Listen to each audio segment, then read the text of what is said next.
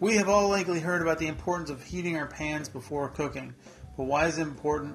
What are the benefits of it? What happens if we don't do it? And are there any scenarios when we don't have to preheat our pans? All of this and more as we look at why it's important to preheat our frying pans. I'm Chef Ben. This is Food in 5, brought to you by HowToNotBurnShit.com, your modern culinary manual. And again, today we are looking at why it's important to preheat our frying pans. Now, there are a few different reasons why it's important to do this. The first one is that when you cook something, or when we cook something, we generally want to transfer heat from the cooking surface to the item being cooked as quickly as possible.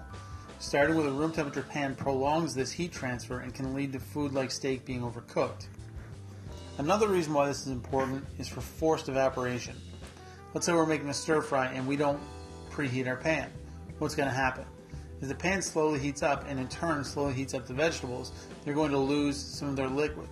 Because the pan isn't hot enough, this liquid isn't going to evaporate on contact. It will instead pool in the bottom of the wok and steam our vegetables. This is also part of the reason why we add vegetables in stages when cooking a stir fry.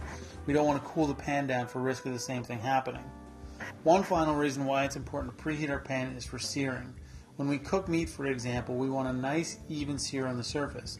This develops flavor, color, and texture. On top of that, it helps to prevent our meat from sticking to the pan. If we start a steak in a cold pan, there's a good chance it's going to stick. Same with the barbecue. It is much less likely to happen if our pan is hot when we put the steak in. Now, there are a couple of instances when it's not important to preheat our pan.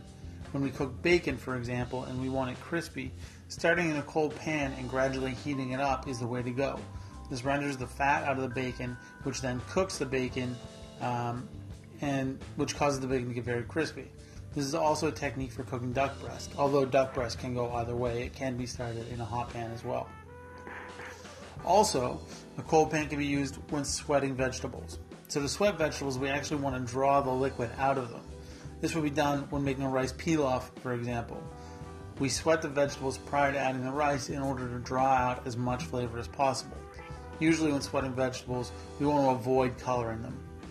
Finally, when caramelizing onions, starting in a cold pan is the way to go.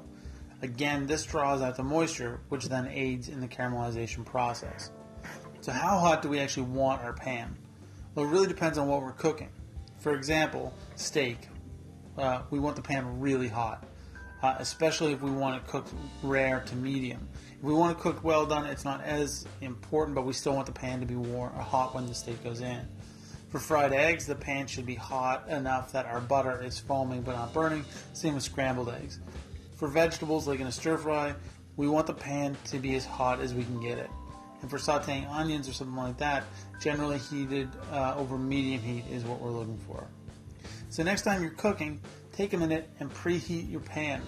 You will absolutely notice a difference in cooking time, in the texture of the food, in the quality of the food. It'll give you an overall better experience. Alright, I'm Chef Ben. This is Food in 5, brought to you by HowToNotBurnShit.com, your modern culinary manual. You can follow me on Instagram and Twitter at Chef Ben Kelly, and on Facebook at Ben Kelly Cooks. You can obviously like and subscribe to this podcast, and if you do like it, please tell your friends.